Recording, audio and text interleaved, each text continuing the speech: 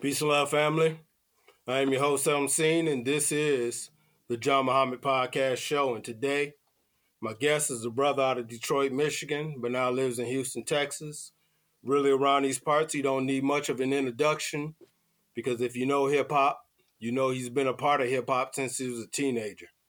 He's worked with cats like Ghostface, and he's been mentored by Chuck D, and he's been on Public Enemy tours. He's put in the work. So the first time he came on to John Muhammad, we scratched the surface. This time we're going to take it a little bit deeper. So without further ado, all my fans and followers, show love. We got Peace, John. In the building. I really appreciate you for having me on the show, man. This is our second time around on this level, but we've also worked on the music level for years. I remember the first time you and I was just remembering the first time we connected was in Austin, Texas. We was doing South by Southwest, and I was out there, and I was, I wasn't familiar with South by Southwest, and once I moved out there to Houston and I was doing my music thing, of course I became familiar with it. But you guys out there, and you had a set, and you guys was like, "Yo, and live, come on, and let's jump on, let's come in, rock in with us," and you had. And then we was all able to build, man. I still got a lot of those pictures with us and Capadonna, and we did little interviews and everything. So it was just a dope energy, man. Yeah, I remember that time, man. Yeah, we was just running around, hitting every show. You had a few shows. You was like, come on up on stage, and we go up there and do our thing, yeah, man. it was. So, yeah, we've been rocking for a while, bro. We have, man. So I look forward to doing some future things with you. But no, man, I'm back on your show. I'm feeling good. It's a new year. A lot of things have changed in my life and have it's just different energies now surround me in the different spaces. People I'm dealing with are different, and so life moves on, as I'm saying. So I'm here on your show to just kind of just speak how you want me to talk to you, baby. It's all good. I appreciate you. Got you. Okay. I remember back when we did the first interview, I remember there was a time, it had to have been around when you was in college. You was playing ball. Okay. I remember seeing some footage of you playing ball, and I was like, okay, you was for real baller. Yeah. You was really trying to go after it. There was that point in time when you was balling, you still doing music, and then somehow you caught a case. Oh, okay. Tell us about that era, that time. Wow. Now you must have been doing some research. They kind of caught me off of left field with that one. No, man, but what happened was I was about 20 years old. I went to college a year late. And what I say, I guess my graduating class was 1989. So,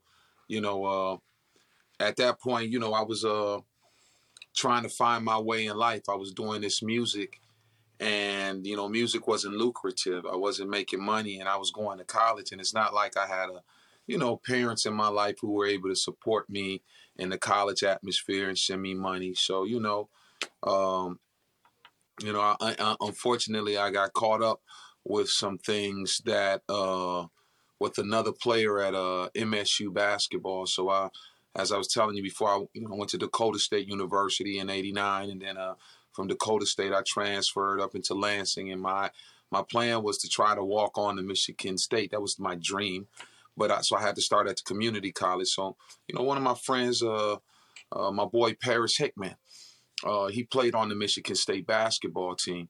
So this is at the time when Steve Smith is on the team, and you have Mark Montgomery and Matt Steginger. So I would have to say this is 1991, and one day after he came home, they won the Sweet 16. I had my man, me and my boy Paris had met up, and Paris was like, "Yo, Aunt, I want you to, he's like, yo, you want to make some money?"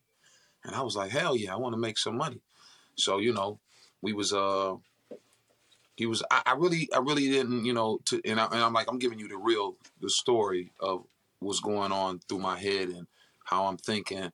I mean, nobody's really ever asked me that question before, so I'm trying to articulate it and really be honest in answering it. So it was in the winter, like I said, after the Sweet 16, and we happened to see each other. We was friends. And, he was like, yo, Ant, you want to make some money? I was like, yeah, P, I want to make some money. He was like, what I need you to do is I need you to pass this bag off to this guy for me at Acres Dorm. So I didn't ask no questions or anything like that. I just wanted to make my money. I didn't know what was in the bag, but, I knew what was in the bag. It just was none of my business to ask, if you kind of get me. You know what I'm saying? So I didn't really give a shit. I just wanted to make the money. So I remember the next day, after he told me what he wanted me to do one day, the next day we was setting off to do it. So what was happening is Parrish's man, Maurice Pointer, was a big dope dealer in Michigan. He was from, I want to say Maurice Pointer's from Grand Rapids. He might be. He was through Grand Rapids, so he's from Detroit, but I know he was doing all kinds of business throughout Michigan. So he was that guy. So he was Paris's best friend. So I guess they had from the trial, and from what Paris told me, Paris was he was my friend. We was tight in the sense at that point. We was bonding and we was getting to know each other. So it was just like I was more green. I was more. I liked him as a person. We was cool friends. He was a basketball star.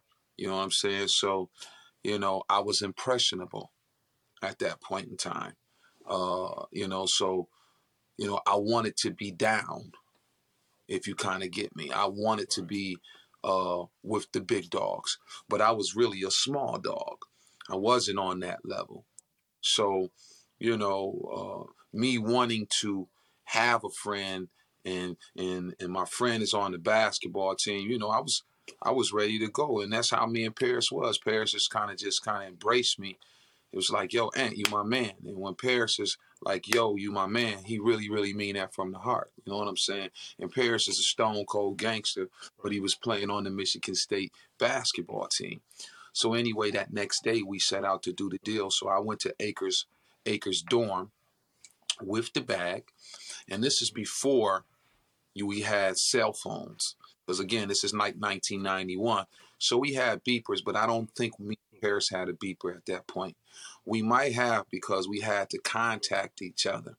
So I remember, Paris was like, yo, he picked me up, get the bag, picked me up, took me to Acres Dorm. Our apartment, because we stayed in the same apartment complex, was not too far from Acres. So I went to Acres. Him and his man went to go do the deal with the guy at Wendy's, I think. And once they did the deal, the guy that he was an informant, he was a snitch. Once they did the deal, the guy was going to come meet me to pick up the bag and take the bag away from me, right? So I'm waiting at the dorm and I'm waiting on a call. I'm waiting for the guy to pull up here and say, yo, he's going to be here such and such time. I don't remember. But the guy, after they exchange the money and work out the deal, then the guy going to come and I'm going to make that pass off, right? Boom. So as I'm waiting, the guy never comes. So I think, and I'm just trying to think back. There's so many details to it, but somehow I contact Paris. I page him, and I'm like, "Yo, my man," and I call him within Acres Dorm because I had a friend up in there. Her name was Robin Turner, and she was my friend who I was chilling room at while we was doing the deal. So I end up calling Paris, and I'm like, Paris, my man ain't come pick up the bag. So he called me back, and we have this conversation. It was a brief conversation. I said, man, I'm out of here. I don't know how I called him, though. I can't remember because I know there was no cell phone. But back then, there was phones in all of the dorm vestibules and where people sit and everything in acres. So I'm thinking that's how I contacted him, because I didn't want to just leave, with the bag and be responsible for that. I wanted the nigga to know what I was doing. So I end up letting him know I'm going to my girl's room. She's on the first floor of the dorm that we're doing the deal with. So imagine this is the outside, we outside, and you go back in the dorm and she's on the first floor. You got the left dorm and you got the right dorm. You feel what I'm saying? So I know she's on this side of the dorm. So she's like maybe 4 dorm rooms down. Acres is a real big dorm room. So at that point, I go from the dorm. I leave from the vestibule while I'm waiting to pass the bag off, and I go to the dorm room. I wait for her. So I wait for Paris to get another word. Well, I don't ever get another word from Paris. So I think at this time it's about 3:30, 4 o'clock. I know that because Rap City is on BET. Okay, it's 1981. Okay. So Rap City's on, I'm watching, and again, she's on the first floor, so I can see everything outside her window of what's pulling up, cars pulling up, or what's going on in the first floor. You feel me? So at this point in time, I'm seeing all of this. I'm just chilling. I'm a little bit nervous, but I ain't really tripping, because the last thing you think is the police is getting involved in anything like this. I don't know that my man has been caught already and handcuffed by the police. You follow what I'm saying? I don't know that, Paris, but by Paris I'm waiting in this dorm room for my man to come pick me up with this bag, and he don't come. Right. So at that point in time, right, I look out the window of the dorm room. Man, you getting some exclusive shit here, but like I said, this might be therapy for me too, because I never, you know what I'm saying? I never really gave the details. I might have told some people the story, like my kids or my family know the story, but I ain't really ever told anybody the details of my life and what was going on in my head. Because again, I'm from the hood, I'm from the streets, but I'm no street nigga. You feel me? And as I told you at the beginning of this story, I'm green. I just wanted to be down. I wanted to be involved. And Paris was the big wig basketball star, and I was the guy trying to be with the big wig basketball star who was showing me mad love. So she never goes back to the story. At about 4 o'clock, I'm going to just give you some timeline. I remember Rap City in the Basement coming on, so I know it didn't come on at 3:30. It had to come on about 4. So maybe at about 4:10, I look out the window because my nerves. Nobody's contacting me. I ain't got no beat from Paris or anything. So I look out the window and I see a few campus cop cars pulling up in the vestibule. But they pull up and they go around. They pull up and they go around. Right. Man, it's no big deal because nothing but campus cop cars are all around Michigan State anyway. So I go sit back down in my chair and I watch another video on Rap City. Then I get up again and I go to the door. The next thing you know, I see about 20 fucking cop cars, DEA cars, the campus police cars, all submerging on the campus. I ain't watching the news. We don't got cell phones. Ain't no social media. I don't know that my man Paris has been caught, and he told them my man Anthony is at the dorm. He knew it was fake. Right. You follow what I'm saying? He knew what I had in the bag was fake. Obviously, he did not tell them, but they overheard the snitches. The snitch say the guy is at the dorm. Only the snitch knew I was at the dorm because Paris and them told him that's where you got to go get at. So when they take Paris and lock Paris and them, the snitch says, yo, the guy's at the dorm. So when I go out the window, I see all of these cars submerged. Maybe it's about 4:20. Maybe I might be off 20 or 30 minutes high if Rap City started at 4:30. But let's just say 4:20. I look out there, they submerging. So I don't know, man. My hood senses just kicked in. Like I said, majority of my life growing up, I lived in real hood of a 3rd Street in Philadelphia, and I didn't partake as much. You know, I tried to hustle when I was young, but it wasn't my thing, you know, when I was in my teens. You know what I'm saying? And I remember, I'm just jump back to that story. I remember I tried to hustle one day with the local dope dealer, Tone, and Daryl. And I remember I was in the spot. I made my little $20, and his little girlfriend was smoking crack. And she said I stole the money, and the nigga came back and got the $20 that I made that day in the spot. I was like, fuck this. This is not for me. So I worked about 3-4 hours in the spot for $20. And the nigga even came back and took the $20 because she was smoking his crack.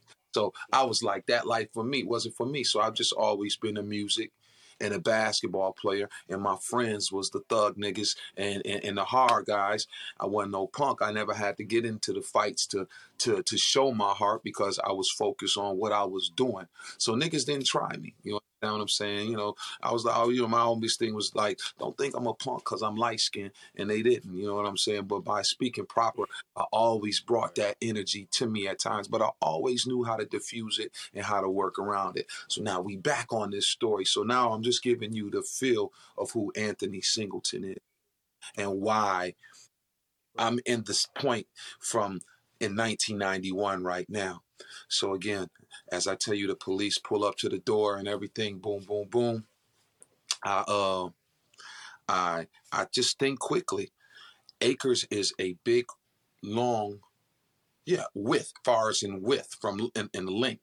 So I'm on the right side. I think they'll call it the right side.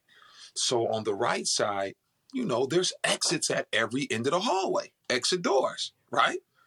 So if I run right out of her dorm room and go to the left, because I'd have been going to the left, the exit door is right there. Mm-hmm. Same thing if I was on the other side, I could have ran out the exit door. But I don't know, man. God was with me, bro. It was the most incredible thing in the world. God was with me. Because how you got all of these DEA agents, police cars, the police, and you ain't guarding the side door? You know what I'm saying? They all submerging like they all coming to the front. But you would have thought some of them motherfuckers would have went to the side. Let's go around the back or whatever. But nobody did. So as crazy as and as easy as it sounds, I walked out of her dorm room and went right out the side door. But the crazy thing, I had a pistol on me, and I had the bag. So I left the bag in her room, right? I ended up leaving the bag in her room. Boom, got up out of there. I was on the run, right? I was on the run for, let me just tell you how crazy I am and how motivated I am. I was on the run, so that was March Madness. Mm-hmm. So I was on the run from March to August is when they caught me. They didn't know who I was. They was just like, yo, it's some guy, the light-skinned guy with the brown eyes, and they took off with the Gucci bag. It was, you know, so it was a description, and then it was a while before they even got my last name, because Parrish didn't know my last name.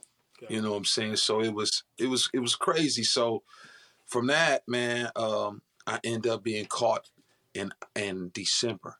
Now, when I left that situation on the run in March, remember, this is the feds. They chased me. I ran back to Detroit and enrolled in college and started playing college basketball for another school. So in my mind, I had moved on. This shit was past me. So after I signed the scholarship and I get into college, here it comes. The feds is on me. They raid my house. And what was it, in August? They raid my home. And this is the crazy story about the raid. So I lived with my grandmother on Philadelphia, but my aunt lived around the block on Euclid, right?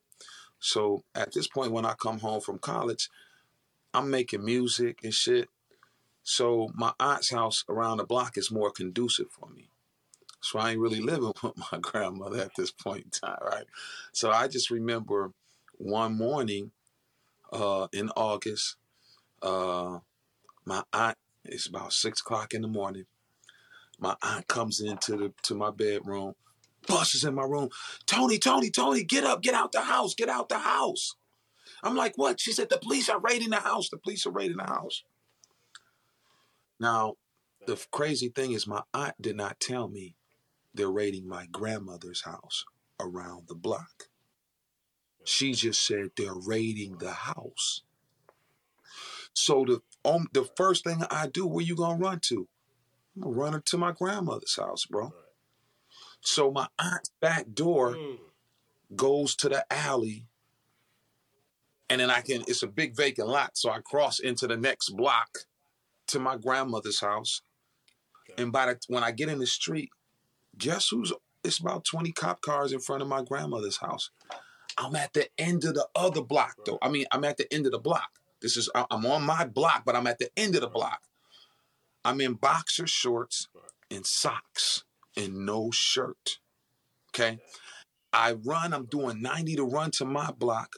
I run and get to the street, and the police at my house. I'm like, what the fuck? So I go back towards my aunt's house, and I got another aunt who lived across the street. So I run into her house, because my family, we all live together. You know what I'm saying? My grandma and grandfather had all of these 15 kids. So we all lived in the same area. So my grandmother was on Philadelphia. My aunt was on Euclid on this house on this side of the block. And my other aunt, Vicky, was on the same block across the street. So I end up running her house. I get caught. My uncle is a police officer. So I get what you call a personal bond. Because they wanted to give me a real high bond because I was the important witness, right? I was the guy who was going to take Paris Hickman and Maurice Pointer down. They were going to use that. That's what they thought they could get with me. So, so I go to I turn myself in. They don't catch me. So my uncle's a cop, so he turns me in to the feds. So they go. I go downtown to the federal building. They take pictures, do all of that, book me, but they don't lock me up for no more than an hour, right? It's just like booking. I go straight into the court, personal bond, boom. So I get to go home. So my attorney was Jeffrey. He's our attorney general of Michigan at one. Jeffrey Collins is he's been our attorney general in Michigan for many years. I don't think he is right now, but he was. But he happened to be my lawyer. Paris had his lawyer was Steve Fishman, and we end up going to the trial. So it was crazy, man. They was trying to get us they was trying to get us to cop pleas. The thing is we had fake dope, but they couldn't prove it. But it's federal. So all the thing is we don't have to see dope in the federal court. Right. We don't even have to see that your hands touch the dope in the federal court. All of that shit is irrelevant. Right. What's relevant is a conspiracy. So we caught a conspiracy case. Everything was conspired. The 3 trials conspired to sell 2 kilos of cocaine, conspired to sell da-da-da-da. I know I had 3 different charges. So I remember my attorney, the federal attorney, Robbins. It was a white guy, federal attorney Robbins or something like that. I was 21 years old. I'm 52 right now, so can you imagine? But he was Redford, Attorney Redford. He was the prosecuting attorney for the DEA. And my attorney was like I told you, Jeff Collins, and we had Steve Fishman. So he met with me and my attorney one day, and he was like, yo, I want to know the story. Now, I'm like, dude, me and my man met. The idea was to not rob, but to obviously to con the guys. I said, how you going to have a 6'8" basketball player selling 2 kilos of cocaine at Wendy's on Michigan State campus and think he's not and think he's Nino fucking Brown? Because, you know, Paris, they got everything recorded. So when Paris was in the car doing the dope deal with the guy, he had New Jack City had just came out. So he had New Jack City cassette tape playing in the background with Nino Brown and shit. It was very funny. You can read the transcripts. You're right there in Grand Rapids where the federal court is that we went there, bro. Because you know why? I drove to federal court every fucking day for 2 weeks back and forth to Detroit. Paris got a hotel and he's up there with a hotel. I had to drive from Detroit to Grand Rapids every fucking day. You should go get the paperwork and read the transcripts. But the dopest thing is so they was like, yo, man, if you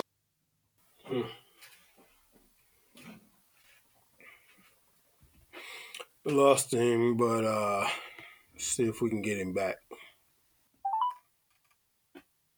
Yo. It put you up out of there? Yeah, I don't know. For some reason, it just locked me out. Oh, okay. Well, it's cool, man. We got a whole lot. I'll get ready to wind it down anyway, so it's all good. It's all good, man. I appreciate your honesty, brother. Yeah, man. I appreciate you having me. Yeah. Thank you, man. We'll make it work, man. And yeah, I'll let you know. I'm gonna talk to my man tonight, and then I'll let you know for sure what's up. All right, yeah, and then maybe I can kind of on the next one, whatever, I can speak about the new stuff I got coming. So whenever. Got you. We'll get you back on real quick, bro. Okay, appreciate you, bro. Appreciate you. Thanks a lot, man. Peace. Peace.